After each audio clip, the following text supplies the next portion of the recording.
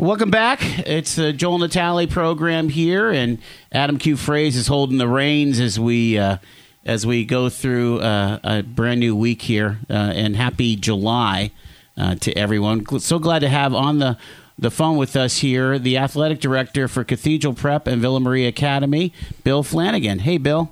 Hey, guys. Appreciate you having me here today. All righty. Well, we want to kind of get a perspective from someone on the ground level. I mean, I don't know how many sports you manage between, the girls and the boys. But first off, let's get our folks introduced to you. Did you grow up here in Erie, Bill? How did you come up? Yeah, I did. I'm a 1987 graduate of prep, went to St. Bonaventure, and was actually in your field for about 9 years. My first job out of college was at a very small place in the middle of nowhere that has since mushroomed into a much larger group, and that was ESPN up in Bristol, Connecticut. Wow. So I stayed in communications in the television and radio field until I took the director of athletics position in 2000. So I'm starting my 20th year with prep, and I've spent roughly half of that also with Villa in tow when we merged about a decade ago. And the job of athletic director, explain it to, a lot of people know what a coach does, but what does an AD do? It's a great question. There's a litany of items. The Cliff Note version is probably that, you're managing and overseeing all sports and athletic teams. It consists of 27. You're scheduling, you're hiring, you're arranging travel, you're overseeing, evaluating, making sure that student athletes are compliant from an academic eligibility standpoint. So there's quite an array of pieces that are involved with that. And really, compared to when I started so many years ago, the field and the position has really completely changed. That it just seems like, and this isn't a prep or Villa issue, it's just the issue of the career, that more responsibility, more expectation, more add-ons to the job have been placed in this capacity for all athletic directors. So it's certainly a continuing challenge, but one I enjoy and continue to enjoy going to work every day and trying to do some positive things there. It's just a non-athletic observation, but it seems like there's been a whole lot more professionalism put into the position. It used to be one of those things, hey, we're going to tag it on to a gym teacher or some sports-minded teacher on staff at a school. And now it's like, there's just so many rules and regulations and so many things to deal with. It really is much more of a full-time job, isn't it? I think that's a great point. I know there are fewer and fewer people that in positions that treat it as a part-time slot. I don't really know how you could in this day and age with everything going on. I think there was quite a bit of you could probably say from the college analogy, kind of a sports information tone to it when we started, and when people started, say 20 years ago. That has completely evolved. It's still part of the process, but to your point, there are just so many more things that are involved and are entailed in the job. And, with social media being where it is right now, and I'll tread lightly on that for a second, I just think every school, as they should, is trying to promote their product, their name, and that takes obviously a lot more time and energy and resources, and that's a good thing. You want to be able to send as many things out to promote your student athletes, your coaches, your teams.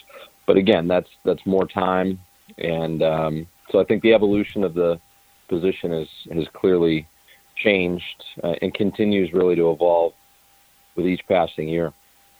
Hey, Bill, one of the other things that as if what you're doing now is not enough, you also have another organization by which you're affiliated, and that's the PIAA as secretary. Explain what the PIAA is and your role in that organization.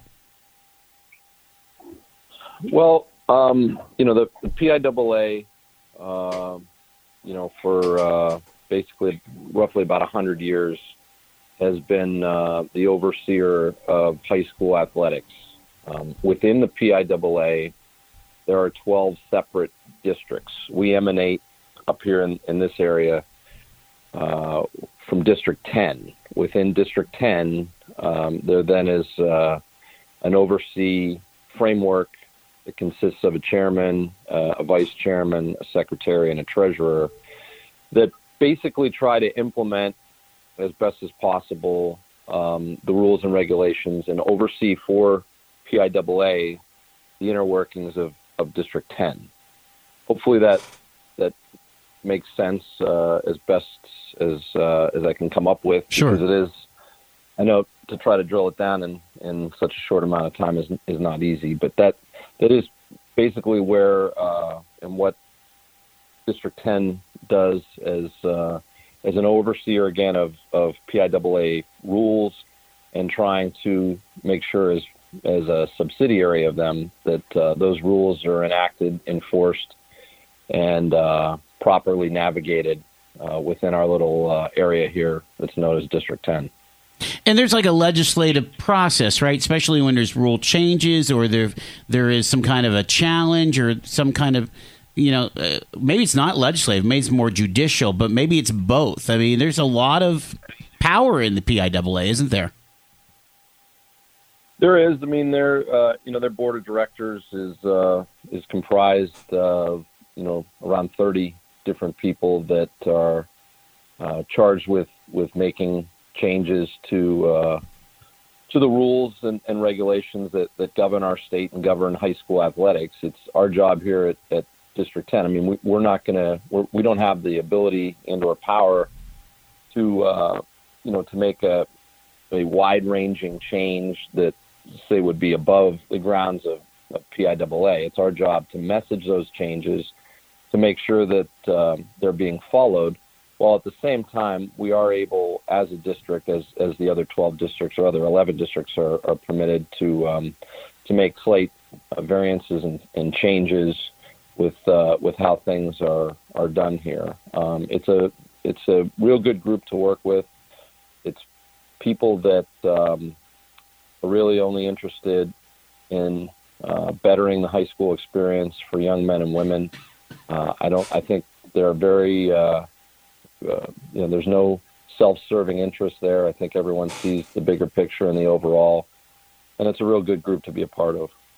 Now, there's definitely been some prevailing issues that let's put the AD hat on for a second. As an athletic director, and again, maybe we need to provide some background, because private schools were not always part of the PIAA. They kind of entered in the late 60s? Is that accurate, or? Yeah, early 70s. Early 70s. Okay, precise, correct. So they were invited in, and again, it probably made things a bit more competitive for the teams. But again, as an AD for a parochial private school, what's one of the biggest challenges that you have as you kind of navigate this competitive process? I mean, there's it's an interesting situation in terms of how overall things have changed the last few years. To your point, private schools were brought in almost 50 years ago, but also remember around, I think less than 10 years ago, right in that time frame, the Philadelphia schools were brought in. So yeah, they added two districts. Yeah, they did, but it wasn't necessarily the districts had previously existed in terms of outlying counties, but when you're bringing in literally the city of Philadelphia, which I haven't seen a recent census, but you're talking a top 5 city in the country in terms of population. That changes the dynamic quite a bit. So the state organization had run for so many years without the city being involved. They were their own entity, ran their own championships, and they were able to bring in first the public schools from the city of Philadelphia, and then the private charter schools from the city of Philadelphia. And that has clearly changed the makeup of the state quite a bit, where we can basically say with very few exceptions that the entire state is now under one leadership group. It's a big change. Yeah. Has it made a change on the field, though? Because it's not like, again, maybe I'm not watching it close enough, but it doesn't seem like there's that much domination. I mean, again, they would be the big influence in this, but not necessarily when it comes to like state championships or defeating all comers. It still seems competitive. You still have a District 10 team that could go all the way to states. You still have WPIAL teams that can do very well, and Scranton Wilkes-Barre teams that do well, and of course the perennial Central Bucks West or so on. Speak to that. Yeah, I think for the most part you're correct. But if you drill down and look at probably the last 10 years in particular in basketball, Philadelphia's footprint on those championships is much, much more prevalent. You will see that at all levels, public, private. A little less so in football, though, definitely a part of that, with a few, 3 schools in particular that have had success, with St. Joe's, Archbishop Wood, and Imhotep Charter. Yeah. Those are class 6, 5, and 4 down the line. They've had great success at the state level, but I just think when it was a huge shift in the paradigm when those schools were added, and that I'm not trying to make any type of statement that they shouldn't have been added. Just the reality was, again, when you're taking a population base that was as large as it is, clearly they should have been in. If you want to really say that you're a Pennsylvania state champion, it allows you to say that when the largest city within the Commonwealth is a part of the institution, and that has certainly been the case the last 10 years. But to your point, I think the increase in classifications a few years ago, basically, if you want to use football, basketball, going from 4 classes to 6 classes, has definitely been a situation where it's clearly math would tell you it allows for more championship opportunities. Baseball would be another 6-class entity. It's permitted more championship opportunities, and I really think has given especially some of the smaller schools within our state a chance to run the table and have something historic that they'll remember forever. We're talking to Bill Flanagan. He's the AD. He's the athletic director for Cathedral Prep in Villa Maria. Bill, as far as kind of the prevailing issues, is some of the things that we've been hearing about and that we're going to be talking about in our next hour, actually, is, again, we'll put your PIAA hat on, the concept that, there's an official shortage, and that official shortage comes from the lack of control of some of the stands. That the fans are getting, there's a lack of civility in the stands, and officials, for what they're getting paid to do a game, they don't want to deal with it. Can you speak to that? Do you disagree? No, I mean, I think you hit on it perfectly. I saw a video last week. It might have been in Pennsylvania. There was an 11-year-old Little League 11 game. 11-year-old Little League game where a teenager was the home plate umpire. Some parents didn't like the call. Fortunately, he was spared, but what ended up happening were 30 or 40 presumed, if you want to call them that, adults that end up on the playing surface in the middle of the game in a massive fist fight. Oh, jeez. That's what our society has come down to, and I think you probably couldn't have said it better. The expectation, I think, of fans across literally the country has completely changed. In our situation, when we're dealing with trying to instruct and have great dialogue with coaches at our home base, we have one line that we like to use, that you can't compete with the ride home. And, that means that a lot of times, no matter what city you're in, that, a young boy or girl will get in the car and they'll start to get peppered by their parent. How much did you play today in practice? Are you running with the ones? You think you're going to start on Tuesday? That sort of thing. I just think that overall, many parents have a vision that their little Johnny or Janie is going to be a Division I fully paid college athlete. And that stays rooted with them as those years tick off. And when the pressure starts to mount, you start to see probably behavior across the board that is not only unacceptable, it's despicable. Now you twist it back to, is the officiating in this state perfect? Absolutely not. No one is the ideal official from the standpoint of getting everything right every single time. They're out there trying. They're doing their job. And if you saw across all sports what they're being paid, you'd realize that this is probably not a profession for you. And that's what's disappointing right now, is because so many fans take it upon themselves to constantly berate, scream, yell, threaten at times officials made over calls. It's mind-numbing to me, and being in different parts of the state, seeing this, it's borderline grotesque at times. It really is. It's great when people are able to be reined in, but sometimes that takes police going into the stands. And wow, I would love to think that eventually it's going to get better. I'm not certain that it will, but I think that's probably reason number one why there is an officials shortage. It's not a matter that they're not able to get rich off of it.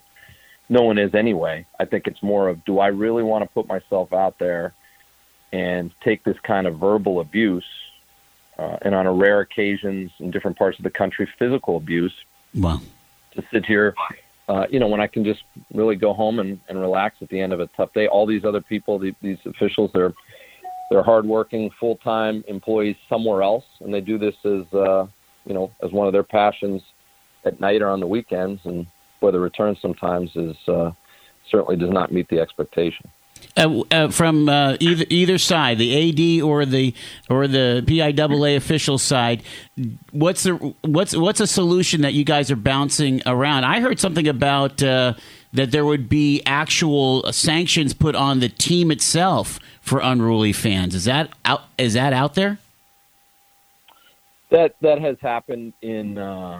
And I think that gets back to one of your original questions where you had asked, what does District 10 do? And again, it comes under that umbrella of 12 different districts. Those are things that can and have been enacted at the District 10 level, and certainly other districts, where if there's egregious mistakes made at that level where parents are out of control, schools are brought in front of a district committee, in our case, the District 10 committee, and made to explain what happened on said date and how they're going to course correct moving forward.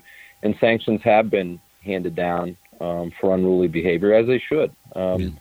Again, as a high school administrator, we've been very blessed to play in many high-end, competitive, and even championship-type games. And there have been many times where we felt that particular call that went against us wasn't a great one. But it doesn't give you carte blanche to react the way so many do and just completely lose your mind. And I think it is imperative for districts like ourselves to continue to keep an eye on that. I think that's been the case steadily under our direction of our chairman, Pete Iacino, where he has made clearly that's a focal point, as it should be. And I think the state sees that as well. To your left, it's Paul Adamczak. How you doing? Ben DiStefano. How you doing? And Tom Reisenweber. How you doing? We'll start with you, Paul. Give us your origin story. It's a family show, so tell us about your origin story. Did you come up in Erie, and what you do now? Well, I was born in Erie. I went to private school when I was a wee chap through 8th grade at St. Luke's. I moved out to Lake City before high school. I attended Girard High School. Mm-hmm. I went to college in the area at Edinboro. Currently, I do sports for the last 5 years at WCTL on Friday nights in the fall, and I also coach football at Girard High School in the fall as well. Awesome. Ben DiStefano. Yeah, so I grew up in Erie, grew up and graduated from Fairview High School. Played sports at Fairview, not real well at a whole lot of them. Did a little okay in football for a few years. Played under Jack Bestwick, and was able to learn a lot from him. And then in my early work years, coached high school football at varsity JV level down in Somerset, Pennsylvania. Moved back up here and coached middle school football on Jim Brindling's staff at Fairview for 7 years. And also have coached middle school baseball out at the district. Cool. Tom. Grew up in Erie, left for a couple years to go to St. Bonaventure, go Bonas. And, of course, it has, I think, one of the top journalism schools in the country. I went for business, but came back to Erie and started working at the Erie Times News under Joe Mattis. And when he retired, I took his job. So I've been covered high school for about 13 years now. Joe Mattis, what a guy. Oh, he's a great guy. He's an awesome guy. He knows a lot about Erie sports, too, yeah, for definitely. Sure. Well, guys, we're here today talking about high school sports, and one of the things that, kind of a timely thing, too, a recent bill has been introduced to the House of Representatives in Pennsylvania. It's House Bill 1600, and it is called the Parity in Interscholastic Athletics Act, and it talks about trying to level the playing field. So a little bit of background as I understand it. Obviously, you have public schools and private schools. In 1972, the PIAA, there was an act enacted that the PIAA had to accept private schools into their jurisdiction, so to speak. Mm-hmm. And so that was nearly 50 years ago, like A.D. Bill Flanagan talked about.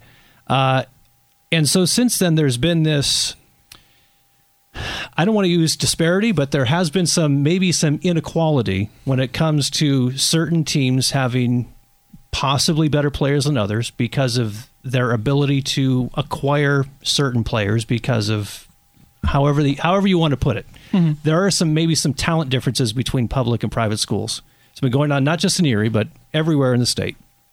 And it's nothing new. This is not a Pennsylvania thing. This is everywhere. This is high school sports. So kind of the question I'm posing to you, with this House Bill 1600, those that have talked about it, the overlying issue is they're trying to bring equality to sports. What does that mean? How does it affect us here in Erie? How does that affect the kids? How does it affect the parents? We heard a little bit about from the athletic director and secretary from PIAA, Bill Flanagan, that there's a shortage of officials, and talked about some of the reasons why. I mean, sports is a big deal in around Erie. I mean, you hear about Northwestern Pennsylvania football going to the NFL, and the folks that have been around this area and gone through under the PIAA and been drafted and things, and not just in football, but also in other sports too, some of the major sports. Talk about the background. Paul, start with you. Well, I want to start with you talk about public versus private, and I think in my research, one of the biggest things, I don't like those terms. I like boundary and non-boundary, because when we talk about private schools, we talk specifically about Catholic schools, I think is most of them. Over 90% are Catholic. 91%, exactly. So we also have 13% of schools in Pennsylvania are known as charter schools. They're technically public schools. But they're really not. They're non-boundary schools. That is, they don't have to go within specific barriers that they're allowed to take their athletes from. They can take athletes from around the area. They can take them from around the country. And in many cases, we've seen them take them from around the world. So that's one of the biggest disparities that I think this bill really fails to address as a jumping off point. Do you guys agree? Yeah, absolutely. I think the intent of the bill is we all understand it. The challenge where it falls short is it doesn't include the charter schools. So it almost doesn't help at all. When you leave the charter schools in there as a public school, all you're doing is taking, to the point, 90% the parochial schools out of it, and you're not addressing the real issue. If this bill goes forward and we get passed, it's going to be a great day for Imhotep and Lincoln Park, because now they just get to beat up on the public schools and never have to beat up on a Cathedral Prep or anybody else. It really just continues to water down for the public school, I think, the competition and the chance for championships. When you think about this bill, there's one group that really loses out. It's the public schools. Yeah, the private schools no longer have to play charters. Charters no longer have to play private schools, and the transfer rule is gone. So it's the wild, wild west. So the only group that's really affected is public schools, which is crazy because they're the ones that want change here. And so I think this bill is so far off base that I don't think they should even propose it. I'm hoping there's enough feedback that they don't go forward with it. It was interesting. Tim O'Malley, the head of the WPIAL, said they are absolutely against this bill. So if you already lost one part of the state, that's over. Emphatically. So yes. I think this thing is so wrought with problems. And it's funny. They were like, "Oh, private schools are on board with this." Well, yeah. There's no more transfer rule, and they don't have to play the charter schools anymore. So why they'd be all for it? The public schools, I can't believe Bill Hall from McDowell is on board with this thing because it's just so wrought with problems. Now, talk about the transfer rules, because the PIAA tried to really tighten that down just recently.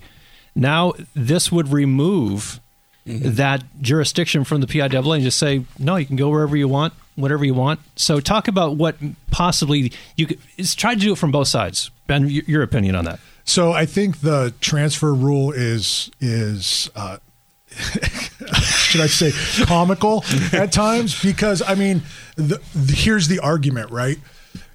We put these rules in place, we modify these rules, and as early as last year coming into this year, we've strengthened, quote unquote, these rules so that transfers are more legitimate. However, behind the scenes at the water cooler, down at the concession stand, it's all a wink and a nod. We kind of see what's going on. You want them to be more legitimate, but somehow when you see the reports, and I just want to say Tom does a great job, filling in our community on what's happening at those meetings. We see the transfers still happening, and you see the criteria, right? If you go to the internet, you can find the PIAA transfer rules, and you start to read through. You can now transfer, but you are ineligible for 1 year in postseason unless, right? And then you start reading down through the unless part, and you start looking around and, well, who determines this and who determines that? Yeah, I'm just going to ask now, who is the determining factor in whether or not the transfer goes through, or whether or not the kid has to sit? Well, the District 10 committee, basically, it all starts with the principal or principal. Let's say a kid wants to leave Erie to go to McDowell. Both schools have to sign off. Now, if you're Erie, you either sign off, it's fine, go ahead, or you sign off, we challenge this because of athletic intent. Then they would have a hearing with the District 10 committee, and the District 10 committee would decide if they're eligible or not. And, this transfer rule, I don't really get it. Like, why would you be able to play in the regular season, not the postseason? It just makes no sense to me. Like, Iroquois girls basketball was severely affected by this. They got hammered in the playoffs without their 3 transfers. And they didn't transfer any malicious intent. Going from McDowell to Iroquois, that's not exactly a step up. But they went over there because their dad was coaching there in a different sport. So we've seen some kids be ineligible for the playoffs. This transfer rule, it's hard to see if it's working yet because it's only his first year. This competitive balance thing they're going to do now with if you win. Talk about that. Yeah, if you win state championships or go far in the state playoffs, and you have transfers, you may be forced to go to a different class, to a higher class, which It's like a point system involved with that. Exactly. But if you're a 6A school, what do you care? I mean, you're not going to 7A. There's only 6 classes. Right. So Not yet, anyway. We might see, we might see this with Get Tom started. we may see this with Cathedral Prep football. They won a state title this past year unexpectedly, I think, even by their standards, and they had 6 transfers. I don't think they really wanted those 6 because no one really affected anything except for one. But they're probably going to make another run this year, and it's a 2-year cycle. So we may see them have to go up to 5A next year because of this formula. So I think this 1600 is very premature. We don't know if this transfer rule is going to help. We've seen a lot of high-profile kids have to sit out because of it.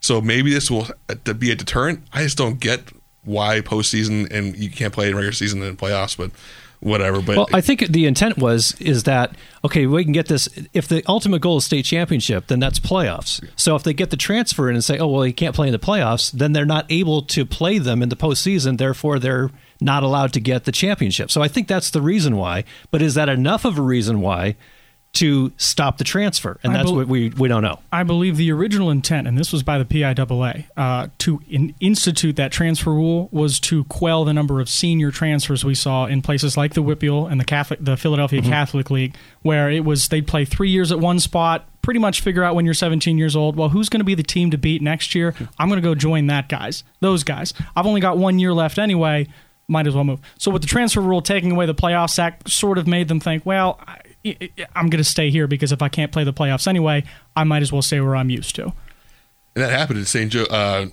not St. Joe's Prep, the Roman Catholic basketball team. Their star player left for the big prep school in Virginia, got homesick in the spring, came back, but never actually played for Oak Hill Academy. But because he transferred and came back, he was done for the playoffs. That is a huge problem in Philadelphia for Roman Catholic. They ended up losing, I think, in the state semifinals. We were going to see maybe a showdown with them in Kennedy Catholic. Never saw it because that kid was out. So it is affecting kids right now. It's just a matter of will it be enough of a deterrent to keep kids from transferring. Gotcha. When we come back, we're going to go to a break here a little bit. But let's talk about, all right, we've identified some of the issues. What are some of the solutions then? Is there something that can be done from your guys' perspective? A bill has been introduced in the House, PA House of Representatives. It's House Bill 1600. It's basically an equity bill. They're trying to provide parity between the boundary schools and the non-boundary schools. And they're, from what I understand too, and I forget which one it was, I believe it was, it might have been Leonard Rich. He was asked about it. He is the co-state coordinator of the Pennsylvania Athletic Equity Steering Committee, and he was saying that they went in asking for a whole lot more. This is not what they got. They didn't get everything they wanted in this bill, but it's a starting point. Is this bill a starting point? It has to be, because it certainly isn't a finished point. As it's written, it leaves out so much that. No transfer rule at all. I mean, Tom said it, wild, wild west. You could play football at Cathedral Prep in the fall, transfer to McDowell in the winter, play basketball there, transfer to Penn Hills in Philadelphia, and run track in the spring. No transfer rule. You'd be postseason eligible. I mean, it'd be absolute chaos if this bill got passed as is. Yeah, and here's I try to take the Joe on the couch point of view, right? This isn't going to go anywhere. And here's why. It got referred to committee. And the legislature is out for the summer. They're not going to pick it up till the fall. And to some people's Twitter responses are accurate. Why do I want our government talking about state playoffs in the education, just in the education sector of government for the state, especially I would think here in Erie? Why do we want our government taking this on when there are so many other things? I think it's going to die in committee. It's never going to get spun out. Even if it gets spun out, it'll probably die in the Senate. Even if it does survive the Senate, it'll die again. It's got to go to, like, this is good. And I'm not trying to hijack the show, but I mean, we're all going to talk about this. It's not going to happen. Especially the way it is, because there are way too many holes in it with the WPIAL out and other groups. They're just going to look at it like, this is just ridiculous. Nice try. It's probably somebody's attempt to just, pander to the audience and see what they can do for re-election. Yeah, I don't want to accuse Representative Bernstein of doing that, but I think that's exactly what he's doing. Just having conversations with him. I don't think he's done the research on this topic. I don't think he knows what he's talking about at times with this topic. He's accused the PIAA of racism, which is out of I can't even believe he did that on Twitter. But the oversight committee for the PIAA and the House of Representatives, they never were consulted about this. Bernstein went around them and was going to propose. He's never actually talked to the group that's been working on this for years. I think he kind of knew he would get some pushback from that. This whole thing, it's tough. There's so many layers to it. It's like an onion. You keep peeling it back. We talk about boundary, non-boundary. On General McLean's website, their front page, it advertises pay tuition and come here as a student. So are they considered a boundary school, or are they a non-boundary because you can pay tuition and go play sports there? And then you look at. I looked at this thing for so many things. I don't think there's really a solution. Bernstein was talking about it's either do this or do nothing. And almost like do nothing was a negative. I think do nothing is the best solution at this point because there's no great solution. In Ohio, there's a multiplier. I don't know if that really would work. The way that works is for every student at a Catholic school, it counts 1.25. So if you have 500 kids at a public school, 500 at a private school, they're going to go up to 600, whatever it is, based on that multiplier. But you look at how they do the rankings for the classes. And you look at Kennedy Catholic boys basketball when they were a 1A school. You could have had a 2 multiplier, and they still would have been 1A. So how would that help anything? Right. So I just don't think there's a really good solution. New York is separated, and you look at colleges, who recruits the most kids.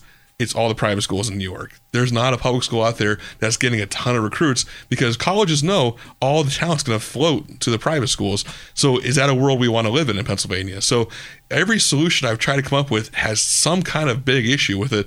And, it's funny, we were talking about 1600. I don't know if the best part would have been forget all the other stuff and just say we want to erase the 1972 law and then let's pass that. Then let's work with PIAA, work on a system, because this thing is so full of different things, it gets complicated, and just do one simple thing. 1601, we want to reverse 1972 law, then let's move forward. And the 1972 law, again, was saying that to the PIAA, you had to accept private schools under your jurisdiction, and which they have. But would that still, even accepting them under their jurisdiction, would that still preclude them from having separate championships? I think in the 90s they challenged that, and there was a whole bunch of lawsuits from the private schools, and the PIAA said, "Forget it. We're just going to keep you together." I don't know if their lawyers tell them the same thing. Bob Lombardi has said on record that even if they reverse 1972, they have no interest separating unless the membership really wants it. And you talk about the Equity Summit. There are 500 school districts in Pennsylvania. I think it was attended by 125, 130. So not even half of the schools decided to go to this thing. So is it really that big of an issue that they have to do something? I think it's more of a Western Central PA thing right now that people are really upset. East seems to not even care about it. Interesting. I was just going to say maybe one of the solutions is actually enforcing the rules that we actually have. Like maybe that's the novel idea, that instead of creating new laws or new rules or new, who should enforce those? Well, I think it goes to your point. Sure. We don't want necessarily state government. We don't want a law on the books that what happens if someone goes against it? Do they get arrested? Well, and I'm speaking, more specifically directly to the transfer rule itself. Let's police that appropriately. Let's make sure that the rules are being followed appropriately.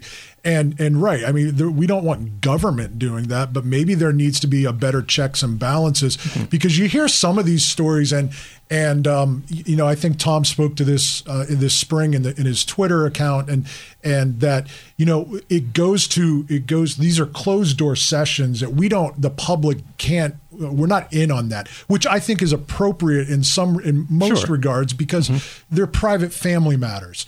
But then you see some of the results, and you raise your eyebrow, and you look around, and you see, and then you hear the stories in town, and I think there needs to. I think first of all, let's enforce the rules that we have. Secondly, let's have some maybe within D10 or PIAA, there needs to be more self oversight or checks and balances internally to make sure it's happening appropriately. There's way too many times where we as the general public are going to look at this and go, "Oh, yeah, I know what happened."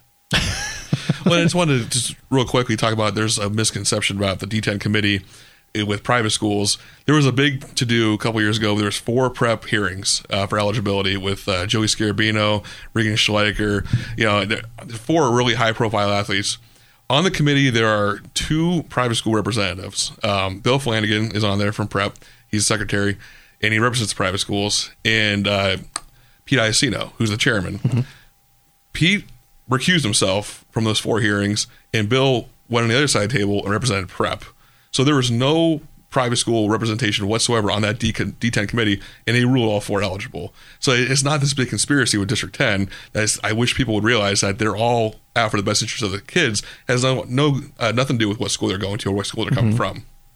I think one of the fundamental changes, go ahead. a second, one of the fundamental changes that I think the PIAA needs is the schools themselves don't have any vote in anything that deals with the PIAA. Schools in Pennsylvania only are able to change PIAA bylaws themselves, but they're not allowed to vote on individual rule changes. So their own governing body, they really have no say in it. Schools in Ohio have these voting rights. Indiana has these voting rights. If I read it correctly, I believe Florida has these voting rights. So, I mean, these are states that are sort of way ahead of Pennsylvania in this sort of area. So that would be one of the first things. Like 69% of PIAA participant schools in Pennsylvania are truly public, or boundary rather schools. Mm-hmm. So underrepresentation is possible on sort of these district committees, but on a state level, 18% of the chairman, if you will, or members of the PIAA board are from private schools. So I don't think that's an issue. What about the officials? And we have about 90 seconds left.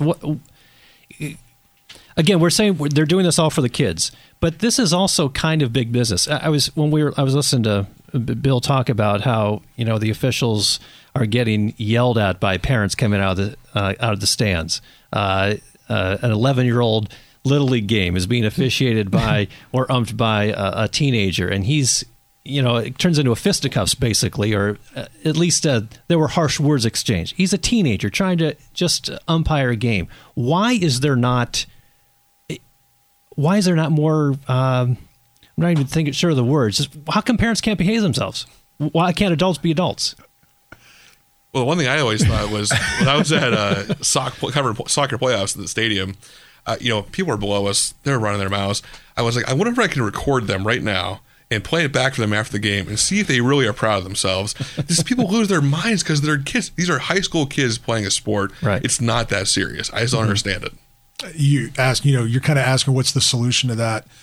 My question would be, what are the school district school boards? What are their solutions? Because it's happening on their property. It's happening under their management. It's happening under their athletic director's oversight. It's happening under their game management oversight. And I think before we start trying to answer it at a larger level, let's go back to the school district and say, what are you guys going to do about it? I agree with that. Put the onus on the school district to take care of their parents. However they want to handle it, they should be able to handle it. And I'm all for kicking fans out. Oh, yeah. There's been a recent House bill, House of Representatives in Pennsylvania, introduced of House Bill 1600, trying to bring some order to some of the chaos that appears to be out there, at least interpreted by some folks, saying that there's a section of schools that have an advantage over public schools or boundary schools. Yes. Non-boundary versus boundary schools. And so they're trying to bring some equity to that. It's a starting point. It's not a law. It's just been proposed. And they're doing this because of some things that are, at least to the casual person, seemingly out of control with this person can go here. These schools always seem to be in the state championship. We're going far in the playoffs. My little school is not able to. They're not able to compete.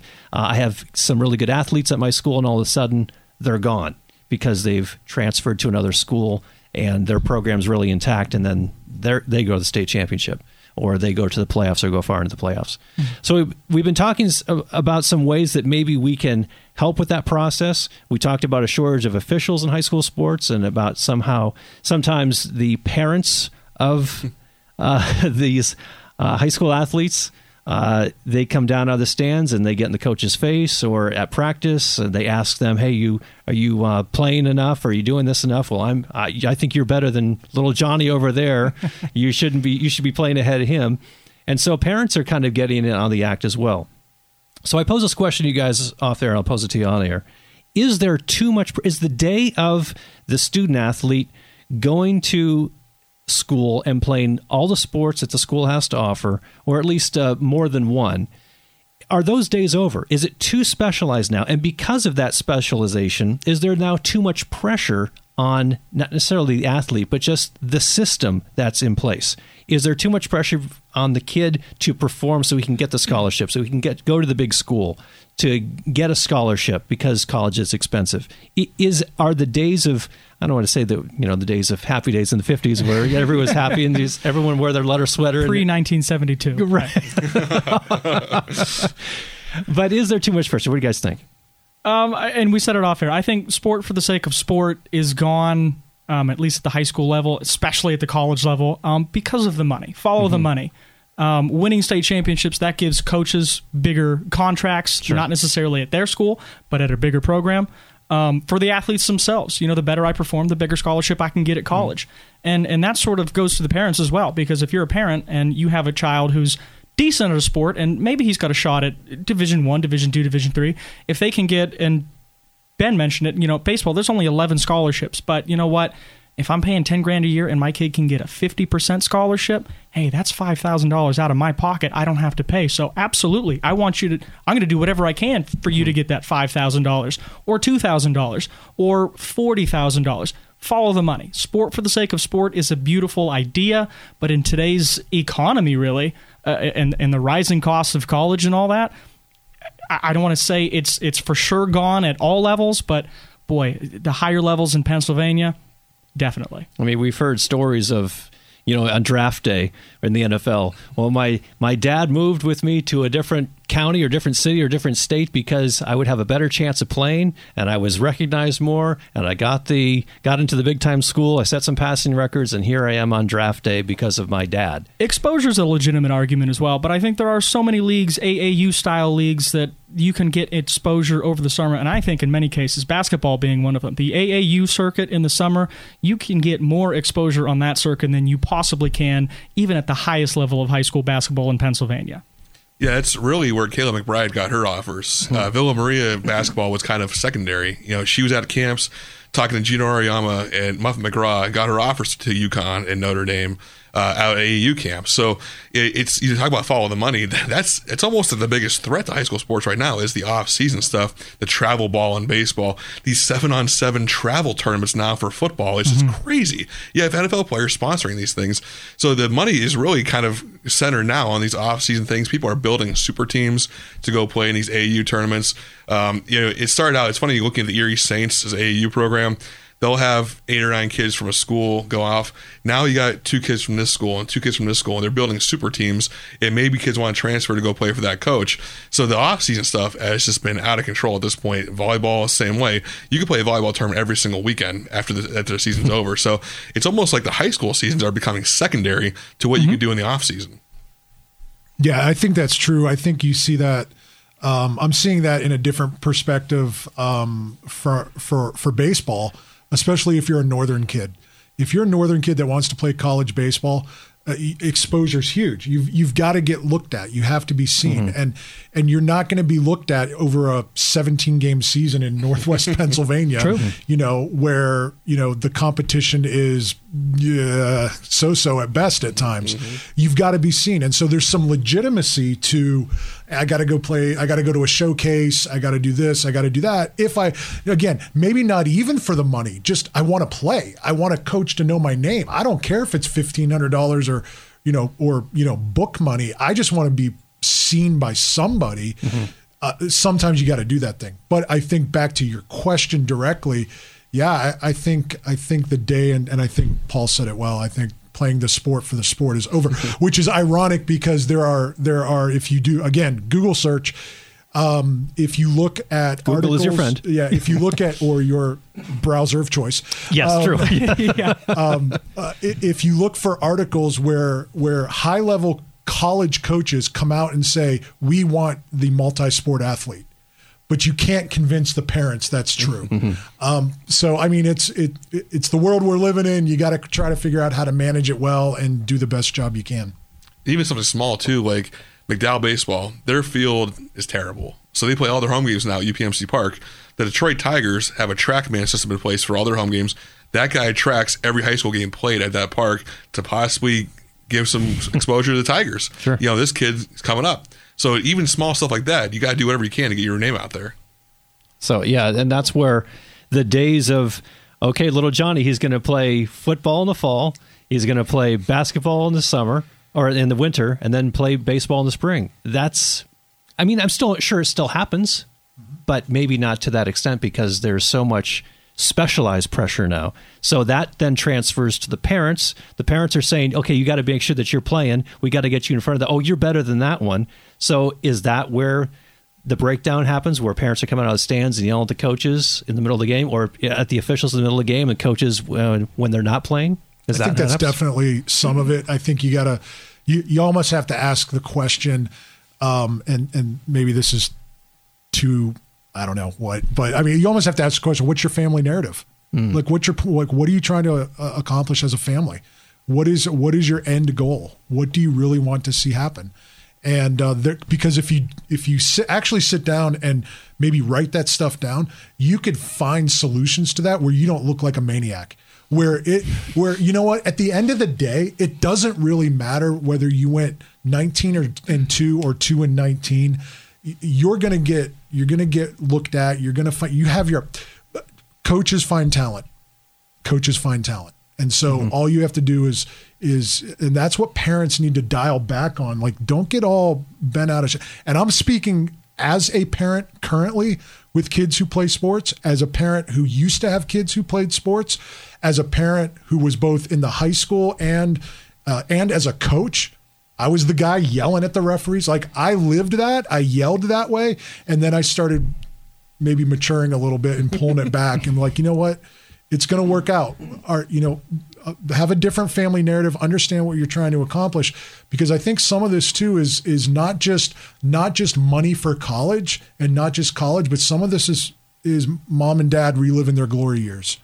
This is mom and dad, I was, or I wanted to be, or I wish I was, and getting upset because subconsciously that's really they're trying to play the game. So it might be coming from I want my kid to improve. I want them to have the opportunity that maybe I didn't have, but the way it's coming across is maybe not the best. I think it was Bob Stoops, former Oklahoma University football coach. He said it was this a few years ago, so I've used this quote for a while now. If you can play, we will find you. Okay, so this is at any level of football. The single A all the way up to 6, 7, 8A, I think they play in Texas now. If you can play, we will find you. What I find ironic in all this is when college coaches come to talk to high school coaches, and there are different avenues where they bring everybody together so they can ask things and get to know a little bit about the students. The first thing that these college coaches ask you, it's not what's their 40 time, what's their 3-cone drill, what's their bench press. The first thing that they ask you, what's their SAT, what's their GPA, because those are the kids that I can get into my program. It is so competitive athletically that they want the kids to do well in school. Mm-hmm. So we get lost in, boy, I need to get bigger, I need to get faster, I need to get stronger, I need to throw for more yards, I need to get more rebounds per game, I need to improve my WAR or all those unbelievable baseball stats. That's all well and good, but that's literally less than 50% of the process. Got to go to class. Got to go to class. Got to go to class. Well, the one thing that's funny every spring, you just look at softball and baseball rosters. How many seniors are there that hadn't played yet? Well, why? Because their coach told them, their basketball coach told them, or the football coach said, "You're not special. You're specializing in your sport. You're not playing it." But they have no control over them their last year in high school. So it's just funny to watch how many first-year seniors play baseball and softball in District 10 because it's a lot. Interesting. Now, obviously, we're not going to solve a lot here, but we're talking about a lot of different things here. The House bill is trying to provide parity. We're also talking about parents. We're talking about a shortage of officials. What are some things, what are some of the solutions? You're king for a day, Paul. What are some things that you would like to do to try to draw this together? In the end, if we have good schools with good students, with good officiating, with basically a community again, as opposed to this kind of these warring factions, what are some of the ways to try to get that community mindedness back? Well, I think the bill is called the parity deal. So really what everybody wants in all this, you want every level competing, the kids competing against basically their level. Level right? playing field. Level the playing field. So HB 1600 can create, we have 6 classes now. That wants to create 6 more classes, okay, just for private schools, not non-boundary charter schools, just private schools. So we have 43 schools, private schools in Pennsylvania playing football.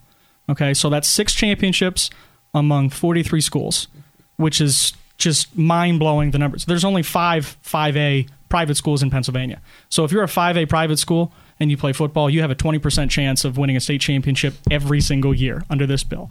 Insane. So what I have here is I wrote this down about a week ago. I have it's titled PIAA Fixed. Now, you have the answers then. Okay, I didn't think we were going to solve anything today. There are 2 problems with it, but this is unbelievably good. So just a few years ago, some of you older folk will remember, we had 4 classifications in Pennsylvania high school sports, and it wasn't broken.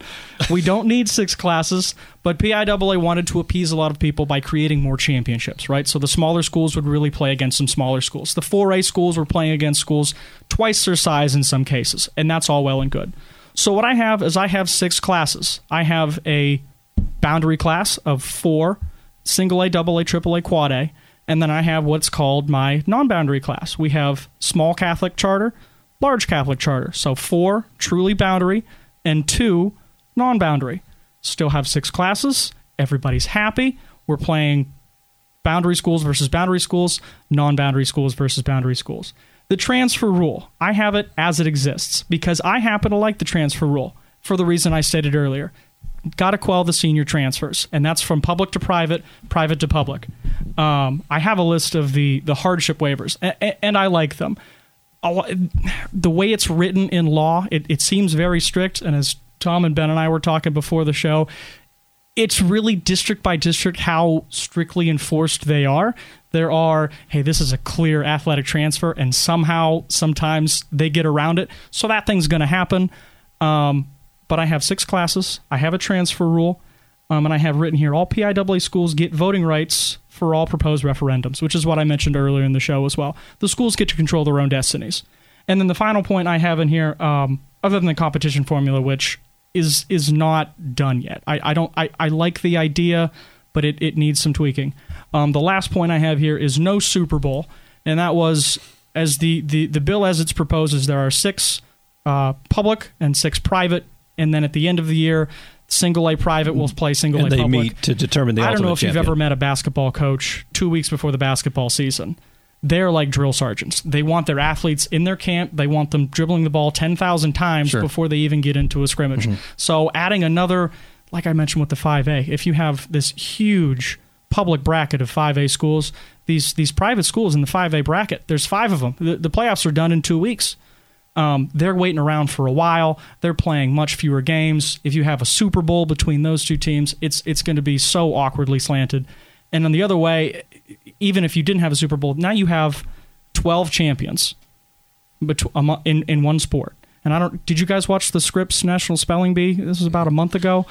They ran out of TV time is what happened. They named 15 champions in the Scripps National Spelling Bee. So we had 15 winners this year in the spelling bee.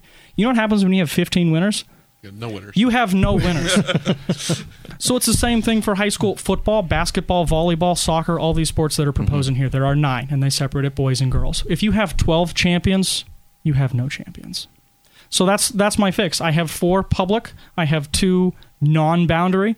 And we have a transfer rule that tries to keep kids within school districts.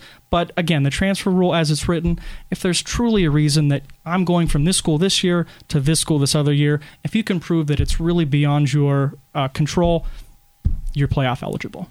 So you've talked about some solutions, but some of those problems we're trying to solve, Ben, are the transfer rule, are the ability to basically for some schools to take advantage and kind of choose what athletes they want from within the community or outside the community. How do you solve that? Who enforces those rules, in your opinion?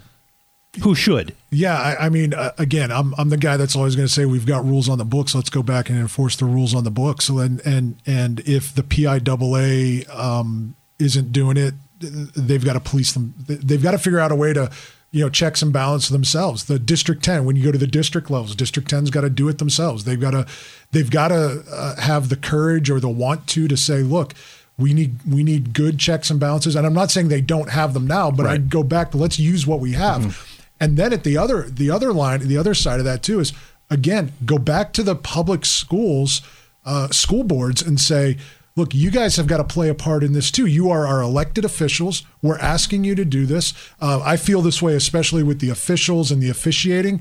I'd like to hear the school districts and the school boards lean into the officials and helping them stay on the court and get more officials out there. Because they need to take some ownership of it as well. I don't think we need a lot of new things. I think we need to empower the rules and the laws and the bylaws that are there. And I would totally agree with you. And I think, I respect a lot what the PIAA does, District 10 does, but they meet every so often, and between that, there's not a lot going on. I think we need to enforce it to the point where they're investigating things, not wait for the schools to challenge these things. If kids transferring, let's look into it. Let's put a full effort into it. Let's make some phone calls. And, I've learned with the PIAA, they will do things if you ask them. They will never be proactive and do things without asking. So member schools have to ask for things. That's the word I was thinking of, proactive, being in there. Let's get rid of that. Let's go into, we see a problem. Let's see it transfer. Let's get in there. If the same result happens, that's fine. As long as you give a big investigation into it, that's fine with me. But right now, it's just so passive. Like, you need to request something for something that happened. We talked about the public schools doing something. Unless they get together, the PIAA is never going to ask them for their opinion. This bill has been introduced in the PA House about trying to bring parity to high school sports. We've been trying to go over some of the issues with that, trying to come up with some solutions to it. And we're talking about how specifically I think we've all kind of come to that maybe this bill isn't the greatest thing, but it certainly started in conversation. I think the panel is saying pretty much they don't want this to pass. They don't think it is. And we keep coming back to there are rules in place right now. Let's enforce them. Who is supposed to enforce them? Do the districts have too much power? Does a PIAA that's not willing to enforce them? How can that work better in your opinions? I just think the districts have to be more proactive, as we talked about, in doing these things. The PIAA will only look at issues that are brought to them on the board level. So it's up to the districts to really kind of go through all those things.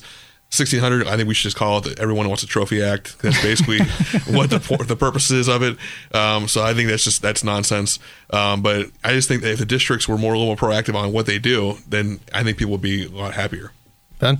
Yeah, I agree. I think they got to be proactive. They got to be looking into it. I love Tom's idea of the districts, investigating on their own and just enforcing what we have. I like what the WPIAL's done. I was able to find a lot of stats online when I was researching this. They put a lot of info out there between the multiple newspapers and the district website themselves. The WPIAL does challenge a lot of transfers. Now, in the WPIAL, they see about 350 to 400 transfers per year.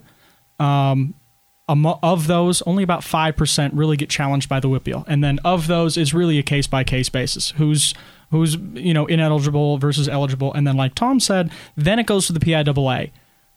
So I'd like to see more districts start acting like the WPIAL. Let's look at these transfers. Let's challenge more. Let's send more to the PIAA because these schools are paying into the PIAA. They're raking in all this money. Let's utilize their services a little bit more. Also along that line, I think I mentioned it earlier, I do think the schools need to be a little bit more involved in the PIAA and their legislature, how they write things, how they review things, how they create new laws, instead of just governing laws for the PIAA. I think you got to get the schools more involved. And that was one thing I wanted to bring up too. That's a good point about how many transfers. People don't realize there's a ton of transfers that just go under the radar because they're not big names. They're not big schools. I've been to every D10 meeting for the last 8-9 years. There's a list. There's always like 20 names every time. But when it's public to public, no one cares. If it's public to private, everyone has a heart attack. Mm-hmm. When it's private to public, everyone celebrates it. So you hear about the big names, the individual cases that are challenged, but there's so many. I would say 95% of transfers go through without a problem, and no one cares. When the high-profile kids come through, then it's really becoming a big issue. 60 seconds left, maybe about 40 seconds. Any final thoughts? Final thoughts. I think the PIAA is not completely broken. I don't think HB 1600 fixes it at all. I think we mentioned it earlier in the show. I think it's a step backward as opposed to a step forward. I do think there are some things that needs changed. This is not the answer. high school sports is one of the best things going in communities. Let's find a way to encourage it at the school level. Let's celebrate all sports. Let's get the communities back rallying around the high school teams in their area. 1600's a joke. Bernstein needs to calm down. And if you ask kids, they just want to play. It's the adults that really make this an issue. He is the game manager for the Save an Eye game. And Doug, it's so good to have you on. We want to talk about the Save an Eye game. Our theme today has been high school sports. And there's really not a better way to end the day talking about high school sports than with the Save an Eye game. It's the 81st annual All-Star football game, and it benefits so many great folks around the area. And so happy to have you on, Doug. Well, I'm glad to be here, and I wish I would have been in the studio with that killer's row you had in there. I'm sorry I missed all those guys there. But, well, it's a little busy day for you today. We're actually just getting started with our media day down at the Gannon Rec Center. All the media will be here shortly, along with a whole bunch of players and coaches. And I just stepped outside because I wanted to make sure we had an opportunity to talk. And I certainly appreciate not only this opportunity, but you guys have broadcast our game for a number of years, and it's a great help for us, and it makes it a whole lot easier. So we certainly appreciate it. Well, it's certainly WCTL loves doing it. We've done it for several years, and we think it's definitely a worthwhile cause. Tell us a little bit about the origin of it, who it benefits, and the organization behind it. Well, the game itself started 81 years ago, actually in the old Boston store. They used to have a restaurant up there, and there was some community leaders, including Samuel Black Sr., who went on to be one of the founding fathers of Erie Insurance, and Gus Pelakos, who was the Pelakos name is well known in here in the area. They started an all-star football game back in 1939, and it has grown now to be the second oldest consecutive running high school all-star football game in the country. There's some that are obviously quite bigger than us and some smaller, but there's only one that's older than we are. And that's a testament to the players and the coaches over the years, and more testament to the community that supports it. Oh, for sure. Now, it's put on, and it's been doing this for 8+ decades. And who does it benefit? And why was that chosen as kind of a fundraising vehicle? Well, the Erie Lions Club and all the Lions clubs in general, one of their main focuses is on eye care. So these gentlemen were involved in the Erie Lions Club back in 1939. And so they started, they came up with a different, a lot of people do golf tournaments and dances and parties and parades and all that. They came up with the idea of doing this football game. And obviously it was a great idea because it has such great longevity. It's still very much a part. It's a community event. It's more than just a football game. It benefits a lot of young people and some older people that have issues with blindness and sight care. One of the things that we do that we're very proud of, we help support a program at the Sight Center of Northwestern Pennsylvania, where I believe their kindergarten or preschool kids are all screened, every one of them. That way they're able to find out if there's issues long before they become, serious. So they're all screened, and we support that program. That's in a lot of the preschools and the school districts around Northwestern Pennsylvania. We also help people. Sometimes it's just a matter of a prescription that they need filled that they just can't afford. Maybe they need a very special prescription that's quite expensive. We've underwritten surgeries for young people that need surgical procedures. There's really no set project. If it comes to us and it makes sense and it's in their guidelines, we're happy to help. About how much money has been raised over these years to help out with eye care with those in need? Well, we've raised the equivalent of over $3.5 million in those 81 years. Those are when you look at the cost of that we pay, for example, maybe a pair of glasses. The real cost is $200 or whatever, and we're able to work a deal for $50. We look at that full amount as sure. What we're able to gather. So we've raised, like I said, over $3.5 million over the past 81 years of. And this is the fun part about this thing, or probably the crazy part if you're a fundraiser, is this is the only thing we do. We don't do other fundraisers. This is our sole fundraising event that we do. We work on it. We'll start working on next year's on July 20th. And, there's a lot of work throughout the year. July is a blur for me and for a lot of us. There's just so many things going on. But, the real heroes in this thing are, these kids that are playing in this game tonight. It's supposed to be nice and hot here the next couple of weeks. They're out there. The thing that, and you've been there, you broadcast the game, full well that this is not patty cake out there. These kids are playing for real. And, they take it seriously. They know that it's not just a football game. It's an opportunity to help people. Plus, a lot of them, it's the last time they'll put the pads on. So it gives them an opportunity to play one more time. There's been very little changes in the format over the years. There are a couple changes that we probably need to talk about for the game coming up on July 19th. That is the venue and the two teams, how they're divided up. Why don't you talk a little bit about that? Correct. The two teams it's a Metro Erie County squad. We tried, and you and I have had this conversation off here before, we tried so hard to maintain the city-county because from a marketing standpoint, it's easier, obviously, and from a rivalry. But, once the school district in Erie closed Vincent and East and merged them up in the Erie High School and in essence, just put one school in there, then you have McDowell and Prep, and, you only have four schools in Mercyhurst on that side of the ball. It's very difficult because we asked our teams are 33 players and on each team, so it was very difficult to do that. So we had to mix it up a little bit. We separated Prep and McDowell, so that'll be interesting. That'll revive that rivalry and things like that. But it's a great night. These most of the kids just want to play football. They really don't care about that other stuff. There, some of us adults get caught up in that stuff more than they do. And the other big thing is we're playing this year at McDowell High School, Gus Anderson. The Erie Veteran Stadium on 26th Street is undergoing renovations. I actually stopped there the other day. I mean, it's quite an operation they got going there. They were not going to be ready for us this year.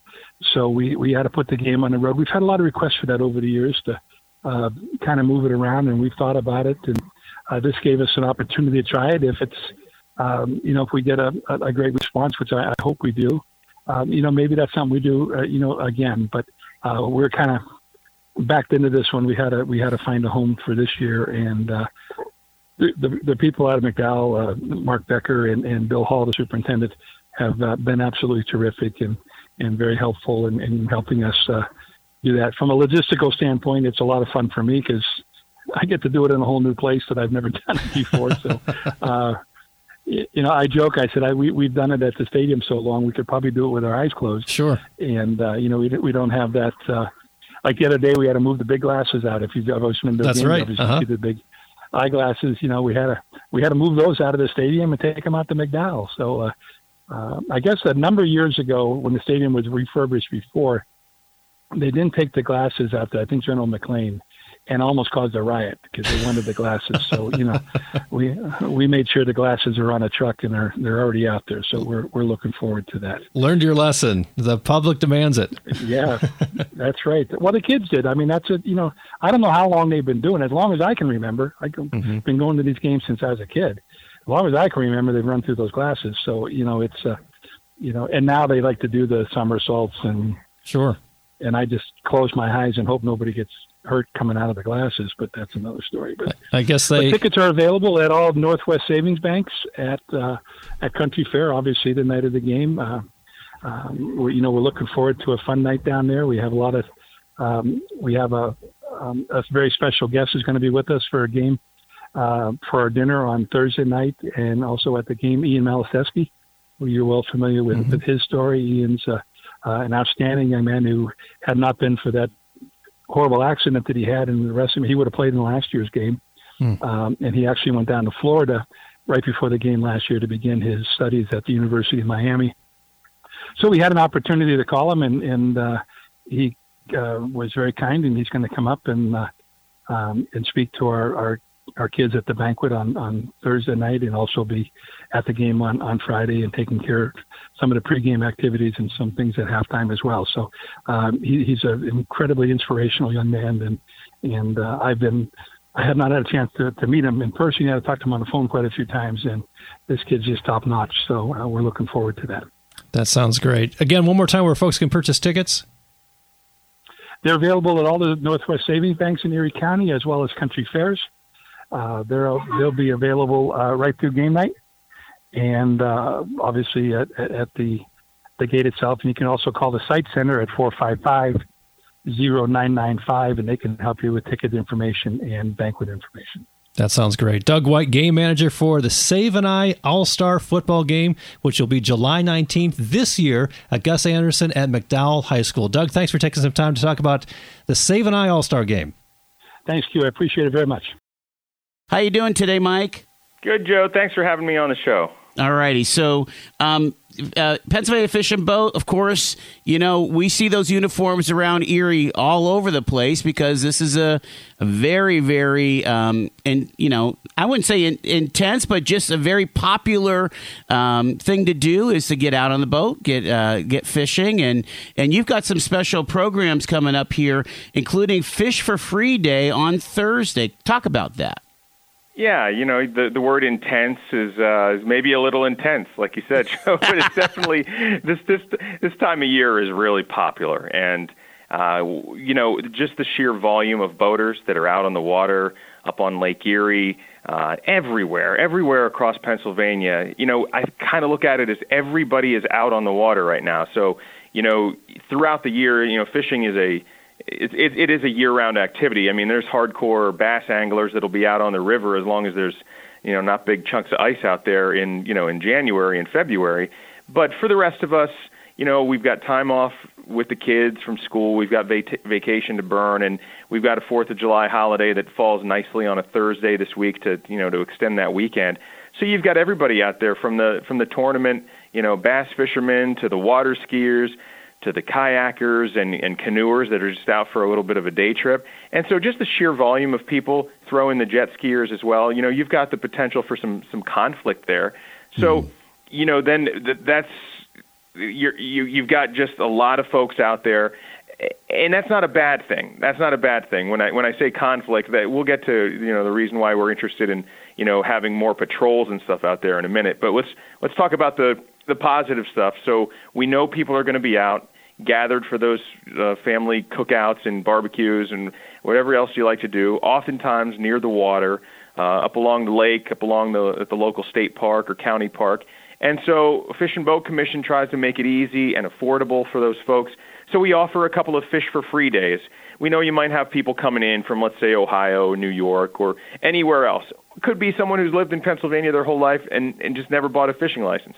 You want to introduce them to the sport, this is a great day to do it. Thursday, July 4th, Fish for Free. It requires no license, whether you're a resident or a non-resident. And all you've got to do is, just follow the regulations, including the seasons and the creel limits. So no license needed. Save you a few bucks. Introduce somebody new. Maybe get, reintroduced if you're someone who's lapsed and hasn't fished for a few years. It's a great day to get back into the swing. Absolutely, and the forecast is looking decent so far. So it would be a great way to kind of exercise those fishing muscles if you've had that rod looking lonely in the corner of your garage for a long time, right? Right. Gathering dust. Gathering dust, or going out with the kids, like you say. There's a lot of free time.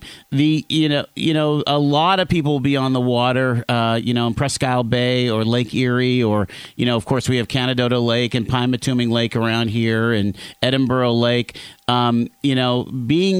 Being careful, especially if alcohol is involved, is a huge deal. Yeah, and we've got waterways conservation officers, across the state. And while the 4th of July is a day off for most other people, including myself, here, working for a state agency, the folks who don't get the day off are the first responders in all fields, whether that's the local police officer, the folks working at the emergency room at the hospital, and our waterways conservation officers at Fish and Boat. The 4th of July, in the entire period surrounding it, is an enhanced enforcement period. So this year, for about 11 years now, there's a national effort which conservation law enforcement agencies have been participating in, and it's called Operation Dry Water. So it's the idea there is, you heard about, hey, that's a dry town. They don't serve alcohol there, no liquor licenses, et cetera. So we're playing off that word dry. Dry water means we don't want you to we don't want you to drink and boat. So if you're going to be boating, please don't drink and boat. If you are going to include alcohol in your plans, which, again, we're not trying to ruin the fun or tell people you can't be responsible adults and enjoy a couple of beverages while you're out on the pontoon boat or whatever you plan on doing, kayaking that day. However, you do need to be aware that the blood alcohol limit in Pennsylvania for operating any watercraft, whether that's a powered boat with the biggest engine you can find or an unpowered small little kayak, the blood alcohol limit is 0.08, just like you're in a motor vehicle on the road. So if you are involved in some sort of incident or we see signs of impairment, you will be subject to not DUI but BUI, boating under the influence. And the penalties for that can be some pretty hefty fines. Lack of boat. We could revoke your boating privileges, or in case of the worst case scenario, somebody gets hurt or potentially drowns or dies, and then you could be looking at imprisonment. So we just want people to be aware of that. Not out there to ruin the fun. Operation Dry Water, though, from 4th of July for the next, basically the next week while people are out and about in mass. That's when we're really out there looking for signs of impairment. So if you're going to drink and boat, and it's part of the plan, designate a designated boater, just like you would for a night on the town. Have a designated boater for a day on the water.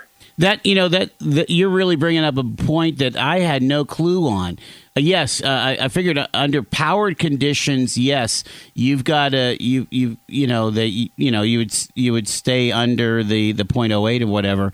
I did not realize that the same law is subject to those that are on a rowboat, on a canoe, or a kayak. It begs the next question then. Because again, this is the kind of weekend where people are hitting the sports stores and dropping maybe $500 on a kayak. Is there a registration process for kayaks, or when do you have to start getting a license even for the craft?